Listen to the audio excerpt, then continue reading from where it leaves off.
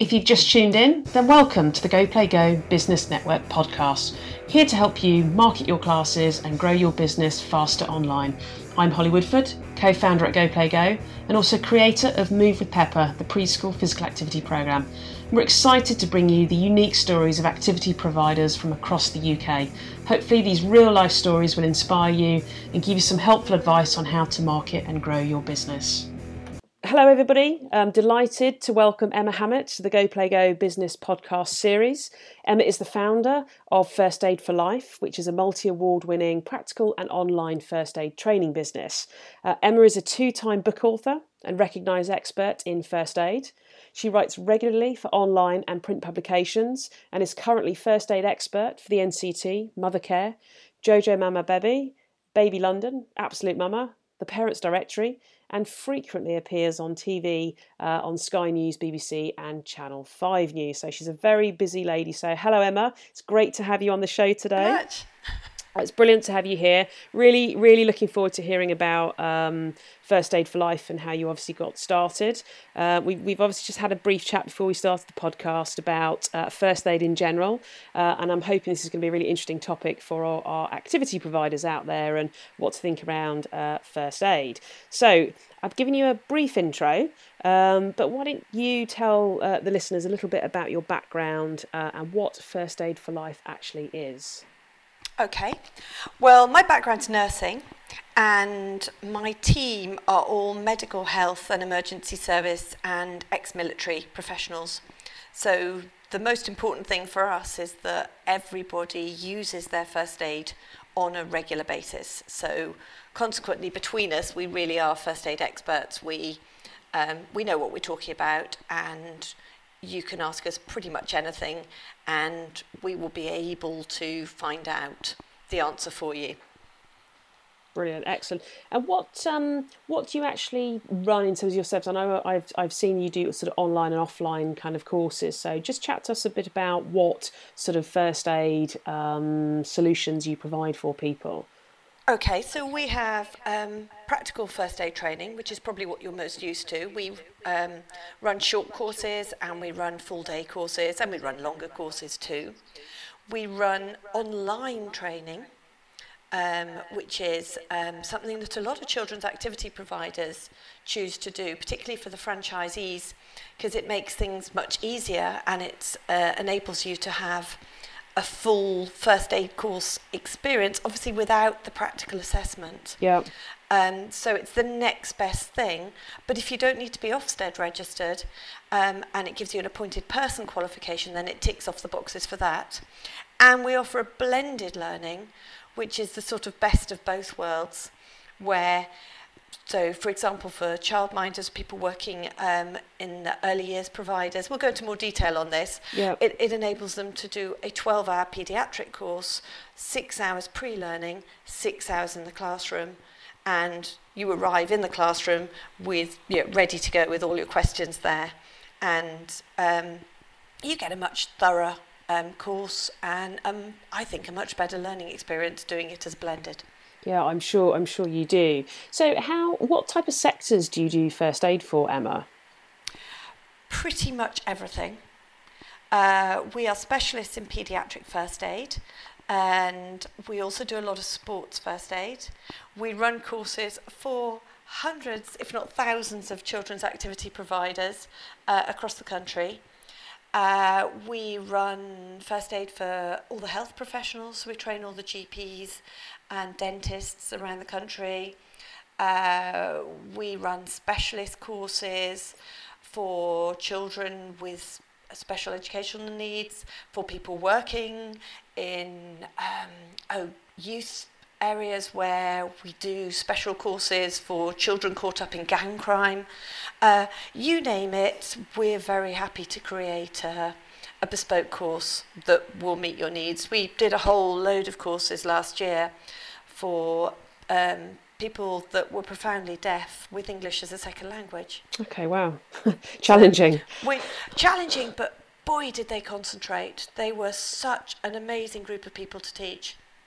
I love the And we fact learnt that, as well. yeah, We I'm learnt sure. massively. I love the fact that you're quite bespoke, actually, because I guess every industry, every sector, every context is quite different. And I guess first aid can be very generic. And I should imagine that most of us have come into contact with first aid probably at work and probably thought it's, you know, it's relatively sort of dry as a subject. It has to be tailored. Yeah. If you're sitting there, I mean, I was talking to someone the other day who was working with horses, and they said they had a generic first aid training company come and teach them, and they said they spent about half an hour on burns. And I said, yeah, it's good to know about burns, and if we spill a cup of tea, we need to know what to do.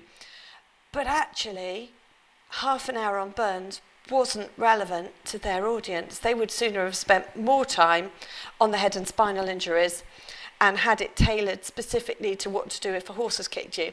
And that's what we really pride ourselves in, that all our trainers will understand exactly who they've got on their course, and they'll make sure that it is relevant. So whether we're teaching tumble tots or tatty bumpkin, or or a music-based class, or a mini rugby type class, we'll make sure that it is relevant to the people that are listening to us and concentrating and attending our courses. Yeah, I'm trying to imagine the bespokeness of a music class, whether there's going to be sort of guitar injuries or sort of drumstick injuries. Those maracas are dodgy things. It's always the maracas in my experience. But if you think about a music class, you've got a lot of toddlers. You've very often got parents with more than one child there. They're running around. You've got trips. It depends on the location of the place where they are holding the course.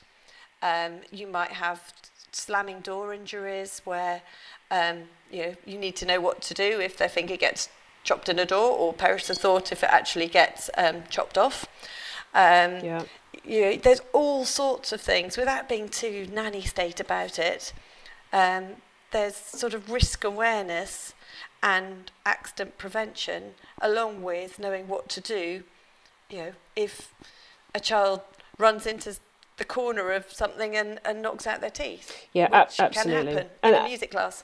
And I think having spoken to sort of, my own class deliverers and others, I think that feeling of actually I'd want to know what to do in that circumstance. And I think actually doing that type of course, I think gives people a lot of confidence and comfort that if that did happen, they could actually properly deal with it. So yes, it might not be the maracas, but it's a multitude of other things that might be there. So you mentioned briefly your team, Emma. It'd be great to sort of just understand kind of a bit more about your business, how it's structured, how many people that work sort of with you. Okay, so we've been running 10 years now. In fact, 10 years pretty much now. Oh, fantastic. So obviously we've grown from me out there doing all the first aid training, writing the courses, delivering the courses, answering the phone, doing everything, which I know we've all been at, and I'm sure some people listening will still be in that situation. There is light at the end of the tunnel. And it depends what you like doing in your business and your aspirations for your business. There's nothing wrong with running a business where you're doing all the teaching, if that's where you want to stay. But if you want to really grow your business, you have to get to a point where you can work on it rather than being immersed in it, because you simply won't have the time or the energy or the ability to look across your business in order to make the necessary changes and be sufficiently innovative and look for new opportunities to be able to grow it to that next stage and reach more people. And what was the sort of the change moment for you, Emma, when you kind of realised that in order to actually grow the business, you needed to probably think about it and probably work slightly differently in it? What was that moment after starting your first courses and getting the business up and running? How long did it take for you, right, I need to actually bring others on board and actually try and grow it seriously? It was probably within the first couple of years, and it was probably as a result of total overwhelm and exhaustion. Which I think that's honest. Where you suddenly find there is more work than you can physically do. And there's also a sense of pride when you're setting it up that you somehow believe that you're the only person that can do it, that it's your baby, and no one will care about it as much as you do. And there's elements of that, but until you start trusting other people to deliver the courses for you, you won't be able to, you can't be in two places at once, let alone some days we have 9 courses running at the same time in different places. So you can't do that yourself. And then you get this amazing feeling that you realise that actually other people run the courses better than you because they're fresher, they've got a different insight, they may have different specialties, so maybe some of my trainers are better at running certain types of courses than others. And you then get the wealth of experience in having a team. And then when we get our team together to do upskilling sessions, it's magic. Because we all learn and we all fine-tune each other. We do that annually, and we keep each other up to speed as well during the year, sort of remotely. And I also observe all my trainers because it's really important. Yeah. And we work together on everything. But those upskilling sessions, where you get all that expertise in one room and we teach each other, we go through the whole syllabus, and we also get out the Resuscitation Council guidelines, and we sit there, and I'm usually the boring person that sits there and says, actually, that's a really interesting point you're teaching now, but it isn't directly evidence-based. So unless you've got evidence to support that exciting new bit of research you've done or you've read about, you shouldn't be teaching it. So it's about just fine-tuning back, which in our side is really important, to make sure that we are giving factual information, because the first aid training area is completely unregulated. Oh, that's interesting. I didn't realise it was completely unregulated. There is voluntary regulation that the good companies all choose. I'm double regulated and I love it. So I've got... Now there's a quote. I'm double regulated and I love it. Well, it's really good. You might have to call the podcast that, actually. If you've got regulators, then you ensure that you've got your quality up there. And they give you lovely tick boxes that you can go through. So I can ensure that I am doing everything I'm supposed to, and that I have observed everyone and checked that they're doing all the boring bits. But it's important to ensure that you're trading correctly and that you're ticking all the right boxes. Absolutely. How many courses do you run kind of, I don't know, a week or a month on average? Oh, we trained 10,000 people last year. Wow. And we're a lot bigger this year.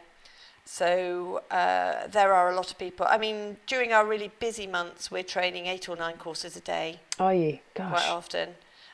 Which is, logistically, we have to be absolutely on the case. So I've got a fantastic team of admin staff who are amazing, and they really care. They care every bit as much as I do. Their customer service that they offer is superb. They will take time to understand exactly what the customers want to make sure that we really are able to tailor it and give them the very best of what we're doing.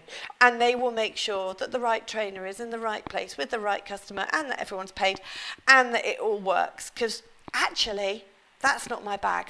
It's interesting listening to you, because you're clearly excited about running the business and growing your team and energising and developing your team, and I think that comes through really strongly, actually. It's so important. There's that old phrase, isn't it, of working in the business versus on the business. Mm-hmm. And it sounds like you're very much working on the business, which is probably why you're getting that growth. 10,000 people train's phenomenal, and obviously it's more this year, so look forward to seeing where you get to this time next year. I mean, I guess, the obvious question is what sort of inspired you to start the business 10 years ago? Because obviously you haven't always run this business. So tell us what happened and why you decided to start First Aid for Life. Well, my background's nursing, and I've always been interested in elements of first aid and the difference first aid makes. So when I was nursing, you would see, particularly in A&E, but also on the wards, you'd see people being admitted who had been directly affected by what had happened in those first vital few minutes. So one of the pivotal moments for me was looking after a little boy in the burns unit and learning how he came to be there. So there he was, little tot, 3-year-old, having skin grafts, lots of pain. He's going to have scarring, long-term scarring, and he was injured from an accident that could happen anywhere. And his mum was making a cup of tea. She accidentally spilled the boiling water over her son, and instead of knowing what to do and being completely calm about running the burnt area under cool running water, she ran out of the front door screaming for help. And in those minutes, he was still cooking. He was still burning. And it's about empowering everyone with the skills to confidently and calmly be able to help following a medical emergency. And it might be a burn, it might be a car accident, it might be a trampolining accident, it might be absolutely anything. But first aid, prompt and appropriate first aid, saves lives, it reduces pain, it reduces long-term suffering, and it makes a massive difference as to how long someone needs to be in hospital. And that was my motivation initially. I didn't get to actually set up my business until I'd done an awful lot of other things. I'd been a hospital manager, I'd been a drug rep, perish the thought that I was going to say, you're sounding sinister as you say that. I'd done a business postgrad qualification as part of my hospital management. Oh yeah, hospital management and business and drug rep. I'm surprised you're even talking to me. But you're saving lives. 10,000 people are saving more lives. Absolutely, we're doing good stuff now. And then I became an ESOL teacher, so teaching English to speakers of other languages while my children were really small, before I could devote myself to a proper career. And all the time this was itching inside me that this was something I wanted to do. And it wasn't until all those different strands ran together, because another thing that we do is our online courses enable us to have the courses as pre-learning for people with English as a second language. So it then opens the doors to them to do the first aid training. And if you think about how many people, particularly in the children's care type area, that have English as a second language, it opens up huge doors. Yeah. So it was only until all those different strands of a fairly disparate career came together that I had everything I needed to set up my own business.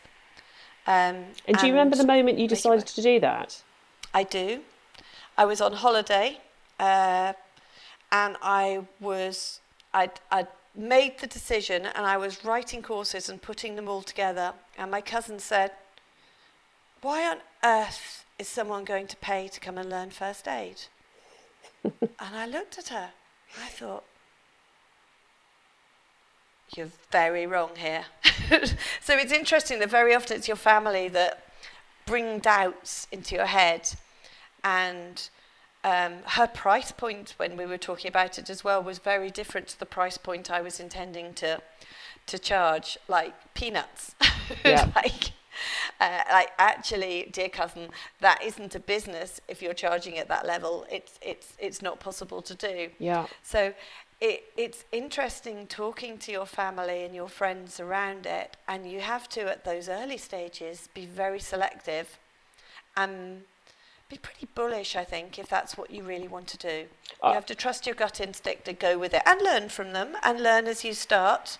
It's not the same business when I started as it is now, but don't be put off. I've heard a lot of people who've had, particularly family and friends, either they're saying, yeah, fantastic idea, without actually giving it any thought, or they're poo-pooing your idea without giving it an awful lot of thought. I think that's really funny, because that's certainly my experience. I think you get the two extreme kind of reactions from people. Some are just like, "Oh, great, amazing, you'll go and do it," without giving it much thought. But it's nice that they think that is the first reaction. And then others that will just tell you all the reasons why it's a really bad idea and you shouldn't do it. And I think it's an interesting moment, isn't it? Because I think if those are the moments that you switch off that background noise and listen to yourself and go for it, that's your first big step, I think, of running your own business, where you actually make your own decisions and you don't get swayed by other people's doubting, I think. They always say it's the doubters. I think that's important. You have to have a degree of focus Absolutely. And you have to stick to your guns, but you will have mega doubts, and you will have those waking up in the middle of the night thinking, what am I doing? Someone asked me at the weekend. Because we all do. Yeah, absolutely. Someone asked me at the weekend, what's it like running your own business? And I sort of paused for ages to try and describe it. And I said the best way I can describe it is you have these extreme highs and these extreme lows, and sometimes not a lot in between. And you have to learn to manage that period where it's uncertain, in terms of actually, you just have to kind of stick with your instinct and stick with your kind of, that actually it will turn out okay if you keep going. So. Absolutely. And you've got a fabulous business. Superb. Well, we're still growing, but excited about obviously. But it's got to always be growing. If you don't grow and you don't look for new innovation, someone else is going to overtake you. 100%. Now, it's a good segue into your 2 books that you've written, because obviously, it's not enough just running.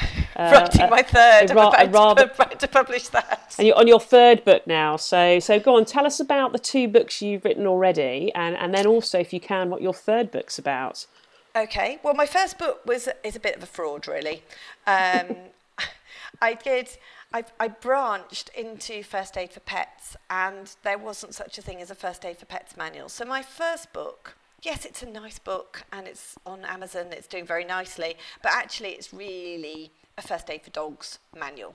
So let's park that one to a side, although everything I learned in doing that and publishing and getting that working was, incredibly valuable. You're always learning, and you always do it better the next time. Well, I have 2 dogs and 2 cats, so I'm going to go and get that book. I'll send you one. So the next one was Burns, Falls and Emergency Calls, and that's a proper book, and it's endorsed by the Child Accident Prevention Trust and by the Good Toy Guide and by fantastic parenting and childcare experts. And it's an Amazon bestseller, and it's won 2 awards. So it's doing very nicely. And what it does is it takes you through accident prevention without being too, I don't know what the word is, but too protective about it. It's just awareness from birth right up to sending your kids off to uni or college or off to work. So right through, going through all the most common accidents that happen. It sounds like a really good read, doesn't it?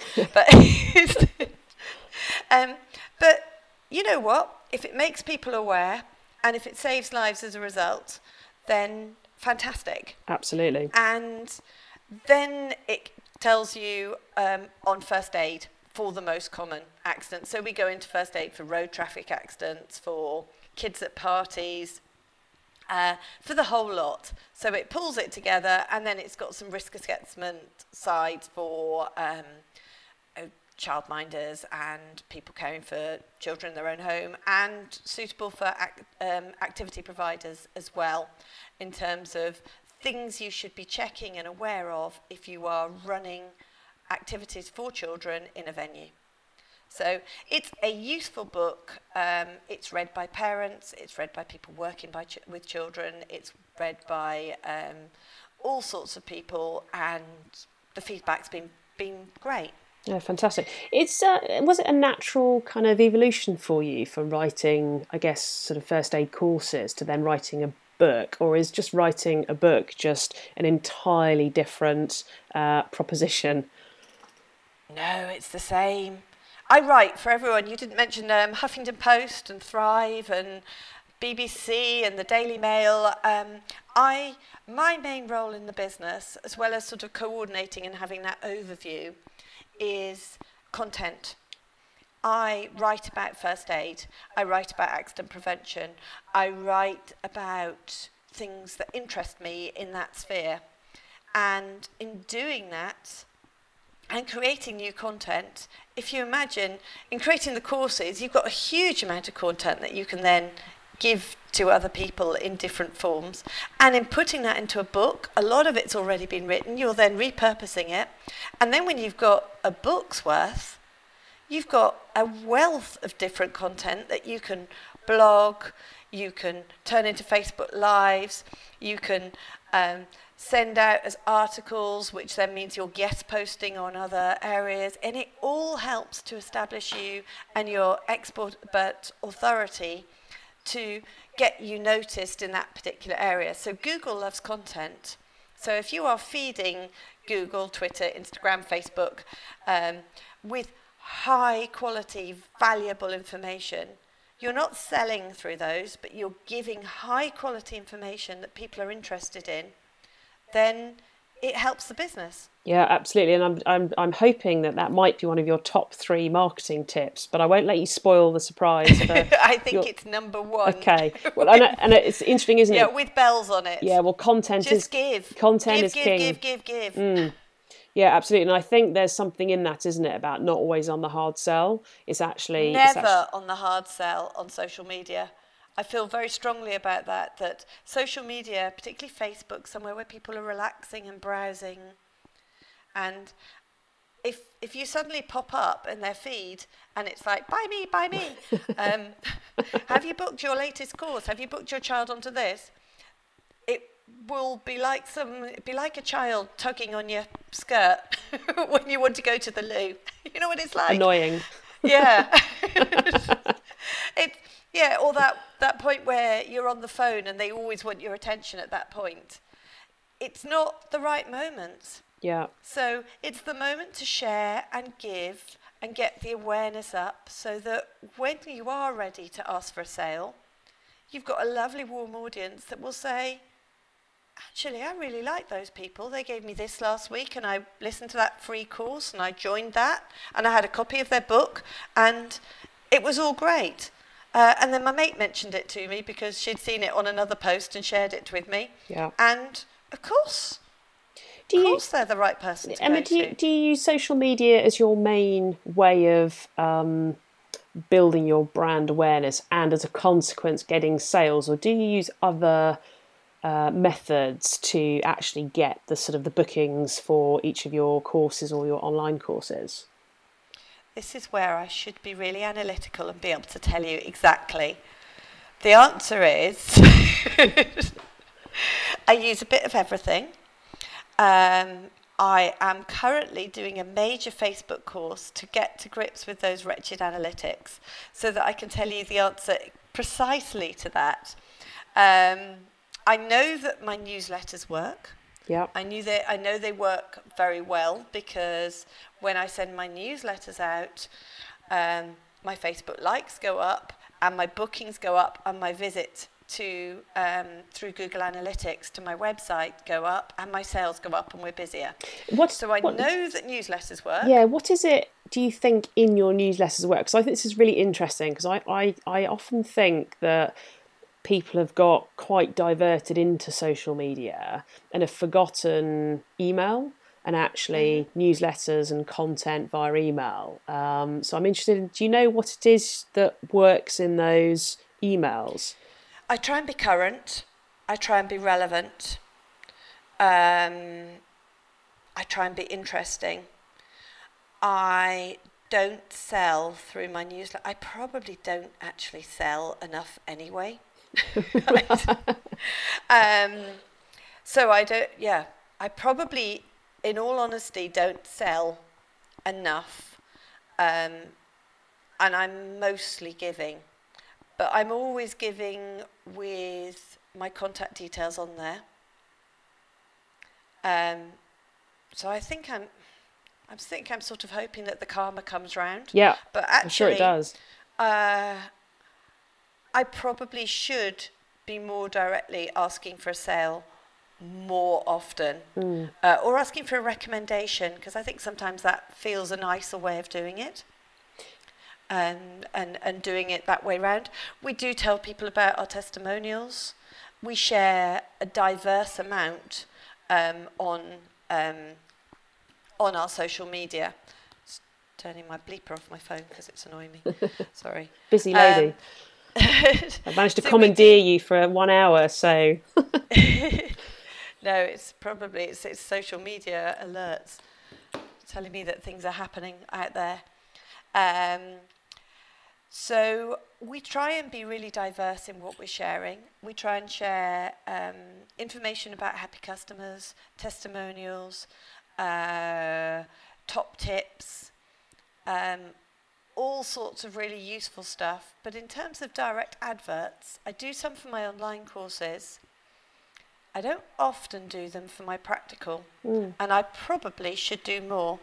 I've probably earned the right in all my giving to ask a little bit more. So I think I will start changing that a bit more. Yeah, but I'm most definitely going to be measuring the input, because you can measure everything. You can. It's just the time to do it all. Yeah, absolutely. And like you and I were talking about earlier, the time to try and become experts in all the business side of things, where you learn the next new thing and you think, wow, that's amazing, and you sit down to do it, and it takes you a lot longer because it's not necessarily my expertise to do that, which is why I quite often outsource.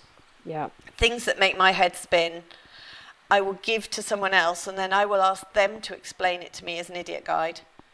I think asking for help from other people, I think most people are actually quite like being asked for help, or if someone thinks they're an expert. And I even think, just a 10-15 minute conversation with someone can save you an awful lot of time. One of the things I'm really hoping we'll sort of unearth through the Go Play Go podcast is just some really great little tools and strategies to shortcut this, because none of us have enough time to... Great hacks out there. There's some fantastic... Are you using Meet Edgar? No. What's Meet Edgar? Meet Edgar's magic. What's Meet Edgar? Go on, tell us about Meet Edgar.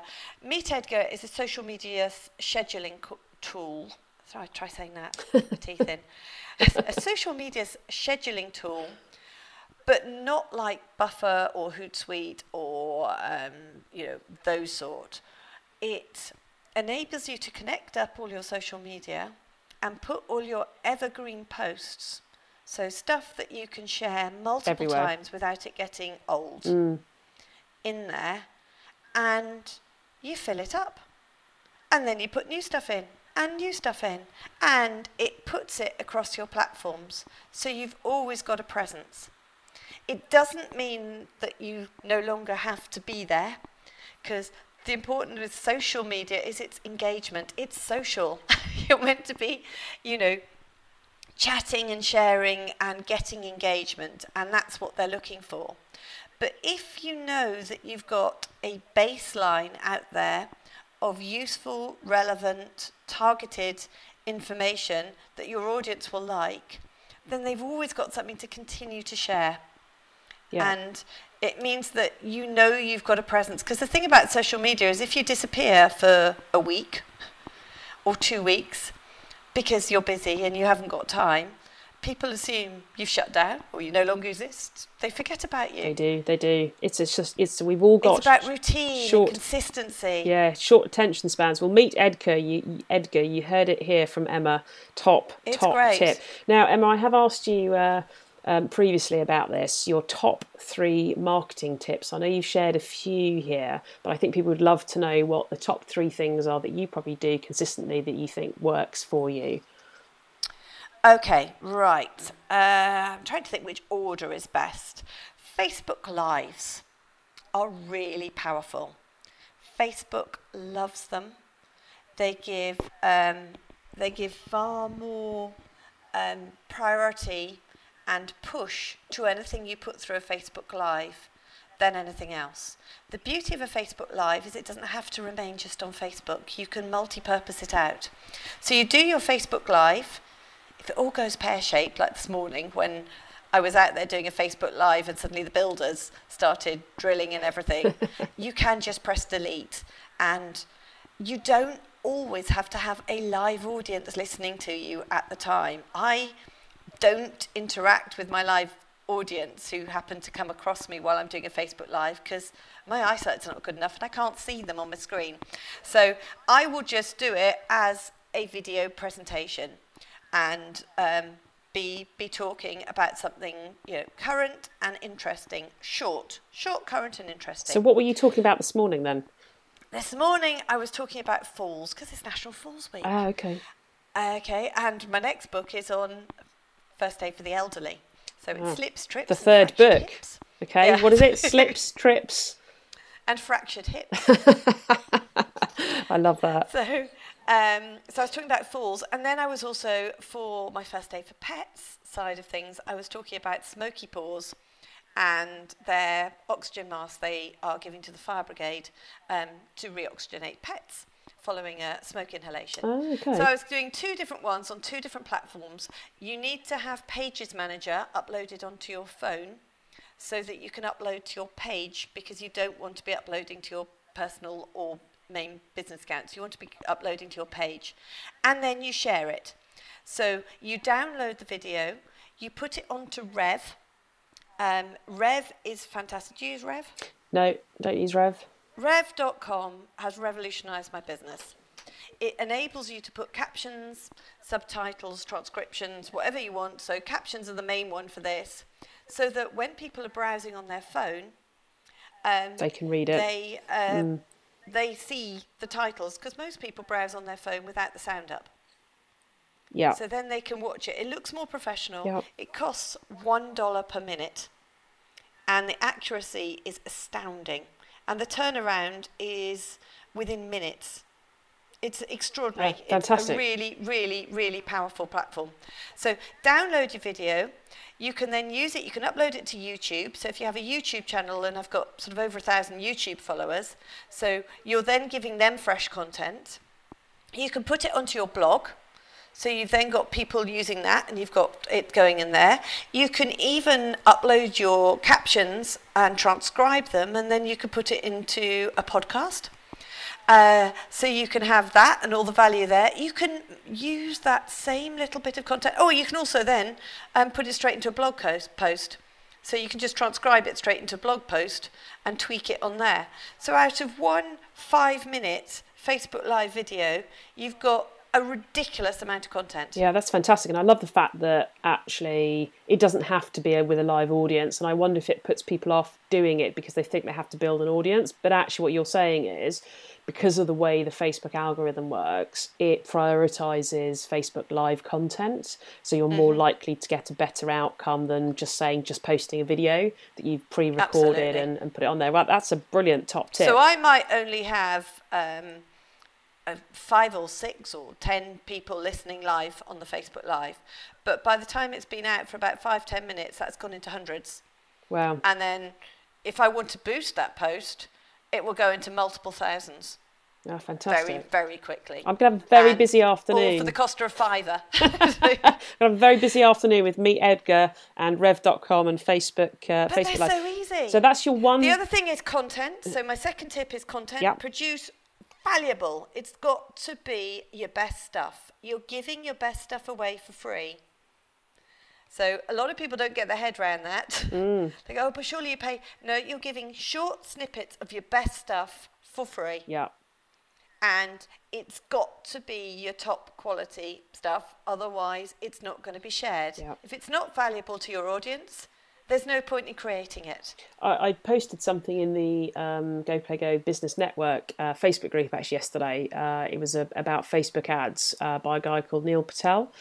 He is the world expert in how to give your best content away for free, in small snippets. It's amazing. And if you ever want to know how to sort of market in that particular way, sign up with him.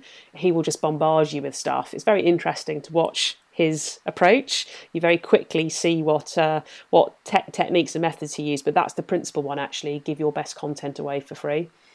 Right, I'm going to look up that, Neil and I'm going to go on to Go Play Go and read your post on that too.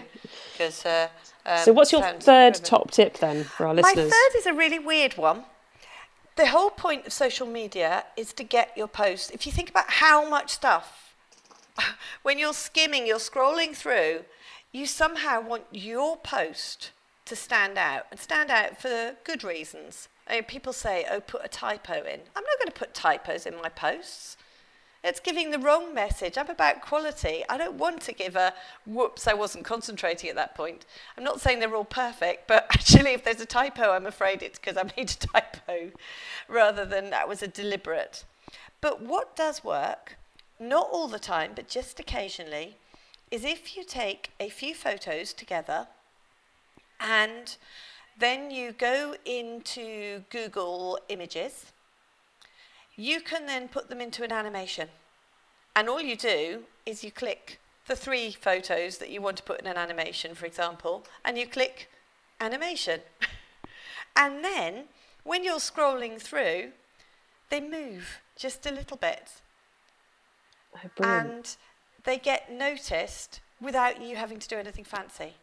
So it's a bit like on your iPhone that you have those moving ones, but you can't really share those, or I haven't worked out how to share them. Social media, strobe lighting for social media, with flickering GIFs. Simple, because I'm not very good at the technical side. So it's got to be simple. It's got to be idiot-proof for me, and I've got enough on my plate trying to get to grips with all the other things I'm trying to learn. Yeah.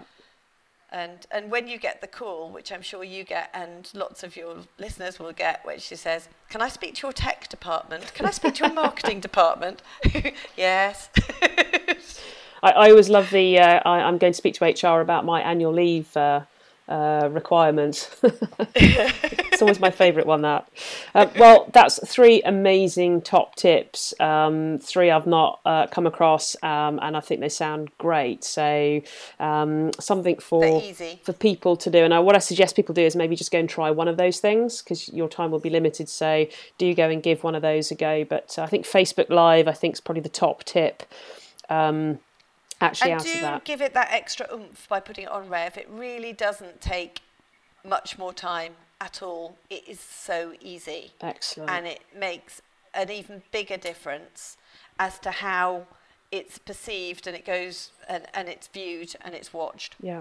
Now, just another question I do want to ask you, because our time is kind of running out. I noticed that you have won a number of awards for your business, and actually a number of those are for customer service. So I'm dying to ask you why you've won those awards for customer service, and what it is you think you guys do that keeps you winning awards in customer service. Because I think it's a really important thing actually for activity providers to think about customer service. It's absolutely critical. Your customer is at the heart of everything, and your reputation is your most treasured possession as a business. And if you look after every single customer, they will recommend you and it will reap its rewards. So we bend over backwards. If we have one customer that has even the very slightest sniff of a niggle about anything, we will give them all sorts of things. We will overcompensate hugely. Don't go telling everyone this, but we will overcompensate hugely to make sure that everybody is happy on our courses and is 100% satisfied and is going to go out and recommend, because a recommendation from your customers is stronger than any Facebook or any amount of social media. That personal, try Emma, she, First Aid for Life is fantastic. They do this, that and the other, and they do it better than anyone else.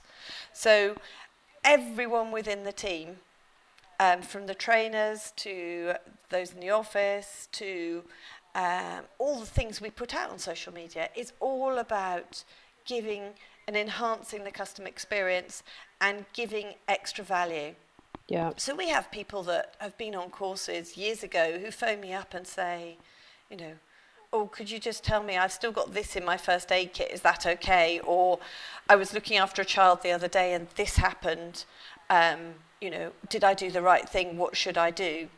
And we're more than happy to help with those sort of calls, as well as the main first aid. It's the aftercare and the nurture and ensuring that people retain that confidence. So it's your customer for life. Keep remembering you. Your customer for life, not just for this course. Absolutely. We're not in for a quick sale. We're not interested in a quick sale.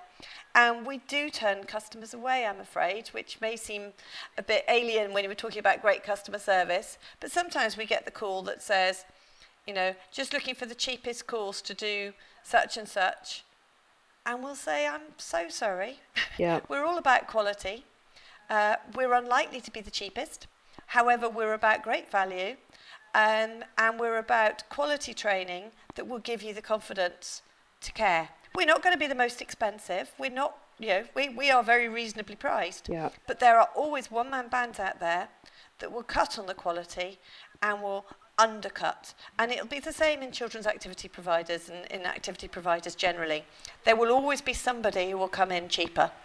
And I think that's another really important bit of advice I was given when I started up.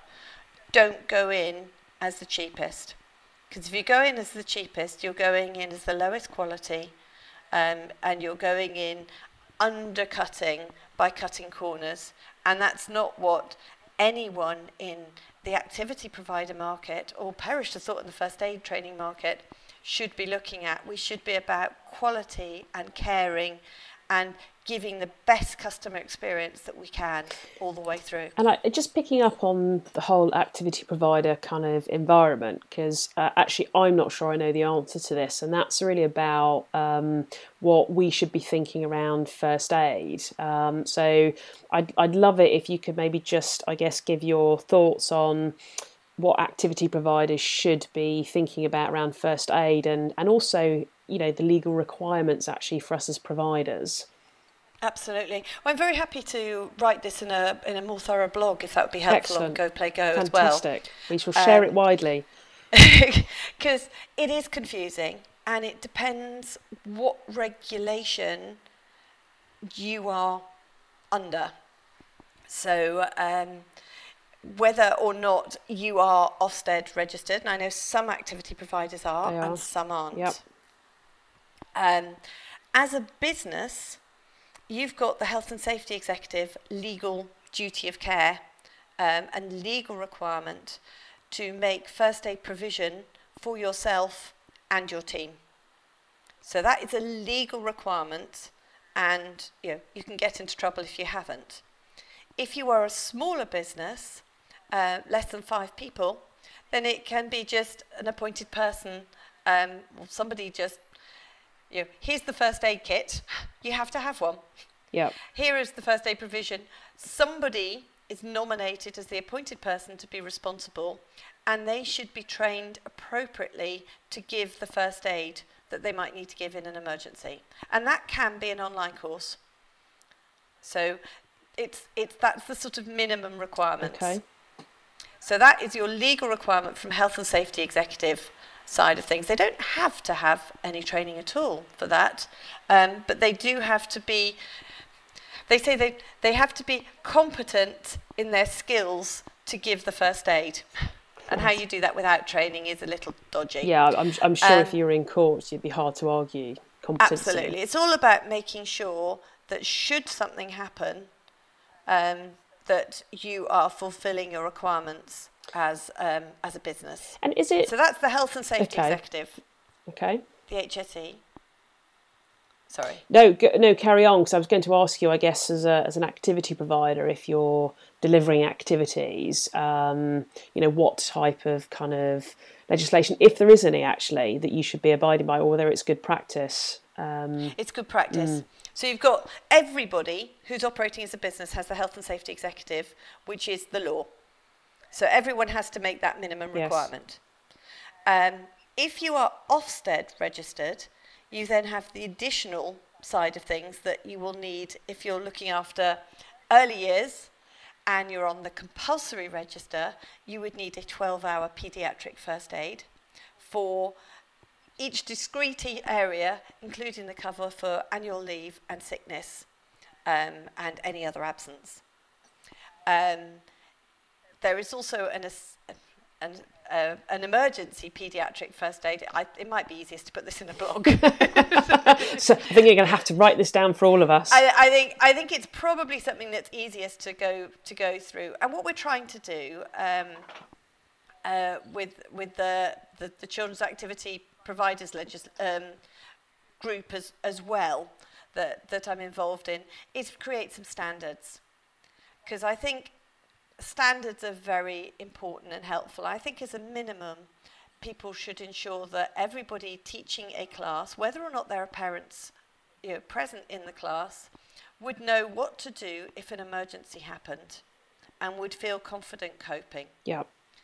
And whether or not there is any additional legislation over and above the Health and Safety Executive, I think as a minimum, they should have a good quality paediatric first aid course or an emergency first aid at work course, which could be online if they don't have the additional Ofsted type legislation that they have to comply with. Okay.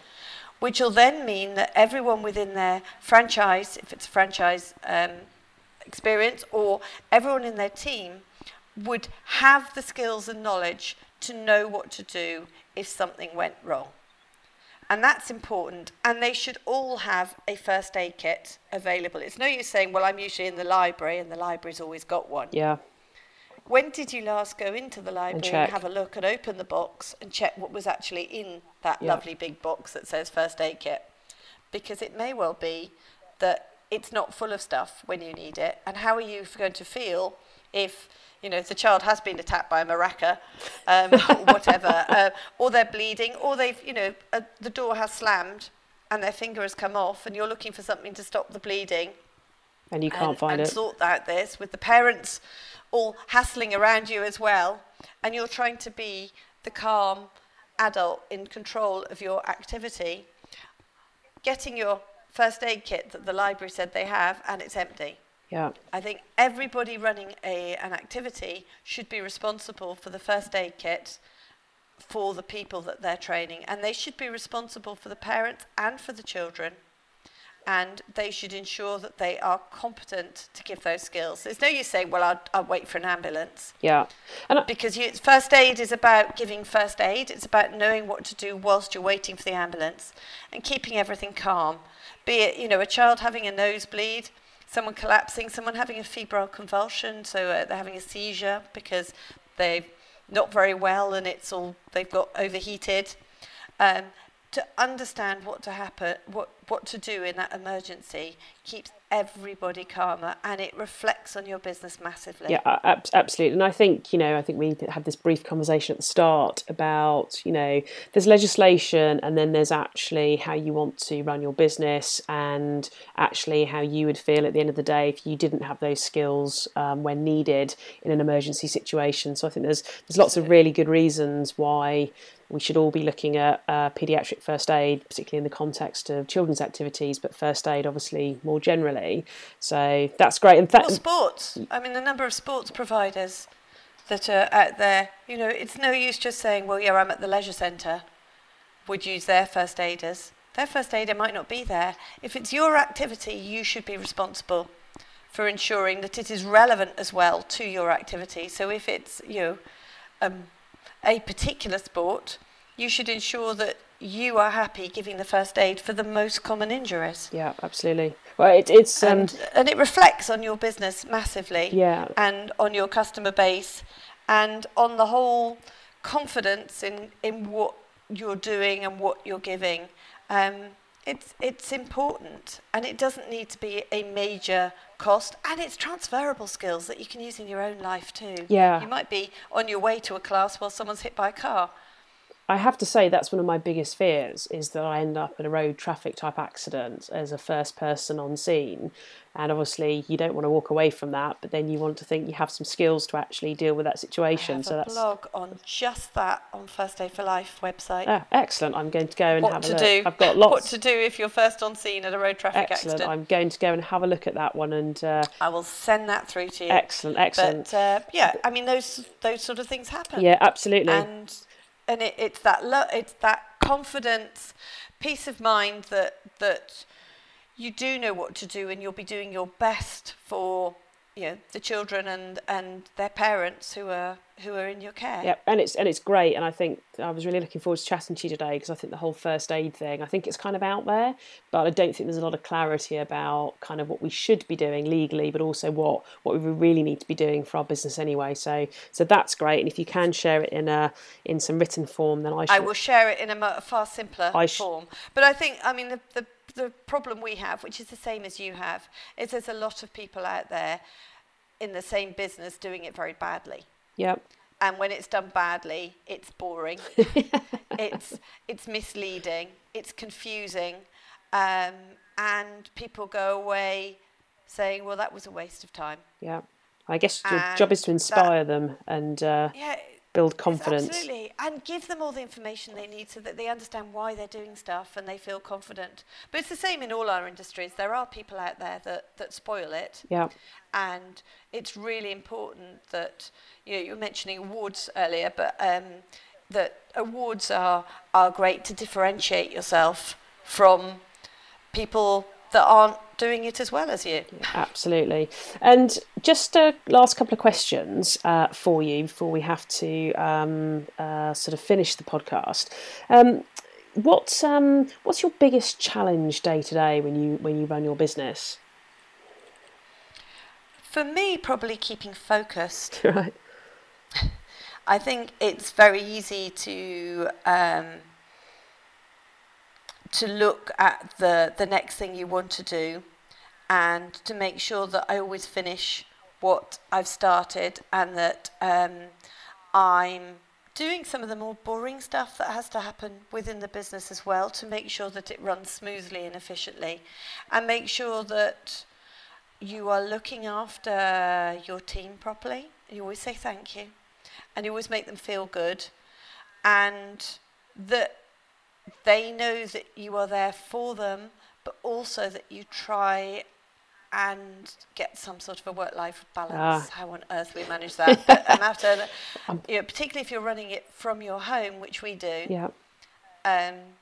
My daughter answered the phone the other day at 7:45 in the morning, and it was someone who said, "Oh, I didn't expect to have the phone answered instead of an answer to questions." And then he went, "Oh, do you run this from home?" Oh, really? In a slightly disparaging gosh. way, which almost made it feel like it was less of a business. Yeah.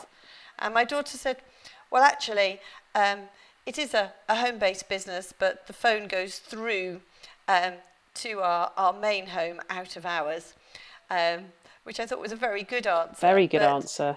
You've trained your daughter well. trained her well. But so yeah, it is interesting. Yeah, how do you cope with the sort of the ups and downs? How do you kind of, I guess, put the stress maybe of running your own business to a side for a moment and kind of find that sort of peacefulness? I'm not sure if I'm very good at peaceful. I'm quite active. Peaceful, I think, gives me too much time to sort of think and then plan the next thing. But what I do like is I like the fascinating and interesting places that the business takes you. And for me, that's the real reward. So last week, I was at the top of Canary Wharf with UCL Management Studies. I've been to some incredible places with some amazing networks and some absolutely fascinating business groups. And I think the important thing for me is to enable the business to take you to these exciting places, and then to stand tall and know that you are there because you've created that business which has allowed you to have these incredible experiences, being at the Houses of Parliament, at various incredible awards dinners, meeting fascinating people, rubbing shoulders with celebrities. I don't do a fraction of what Amanda Frolic does from Amanda Action Kids, but she's the same as me. We quite often go to some of these networking things together, and it's the fun you can have because of the hard work you've put into your business, and the recognition and the enjoyment from doing those extra things. And that is, that's not like a regular job. No, That's absolutely. really exciting. I mean, I'm going to an NSPCC ball this weekend with Esther Ranson, and my kids were saying, and the person, they weren't interested in Esther Ranson, I'm afraid, sorry Esther. They were interested in the fact that the JLS are going to be there, and some other celebs that I hadn't got a clue who they are, and I probably won't recognise. But I'm there because of what we've created and what we've done, and the fact that we've donated some prizes and things. But it's really nice. We did a bit of a side, but I did some training for Chelsea football.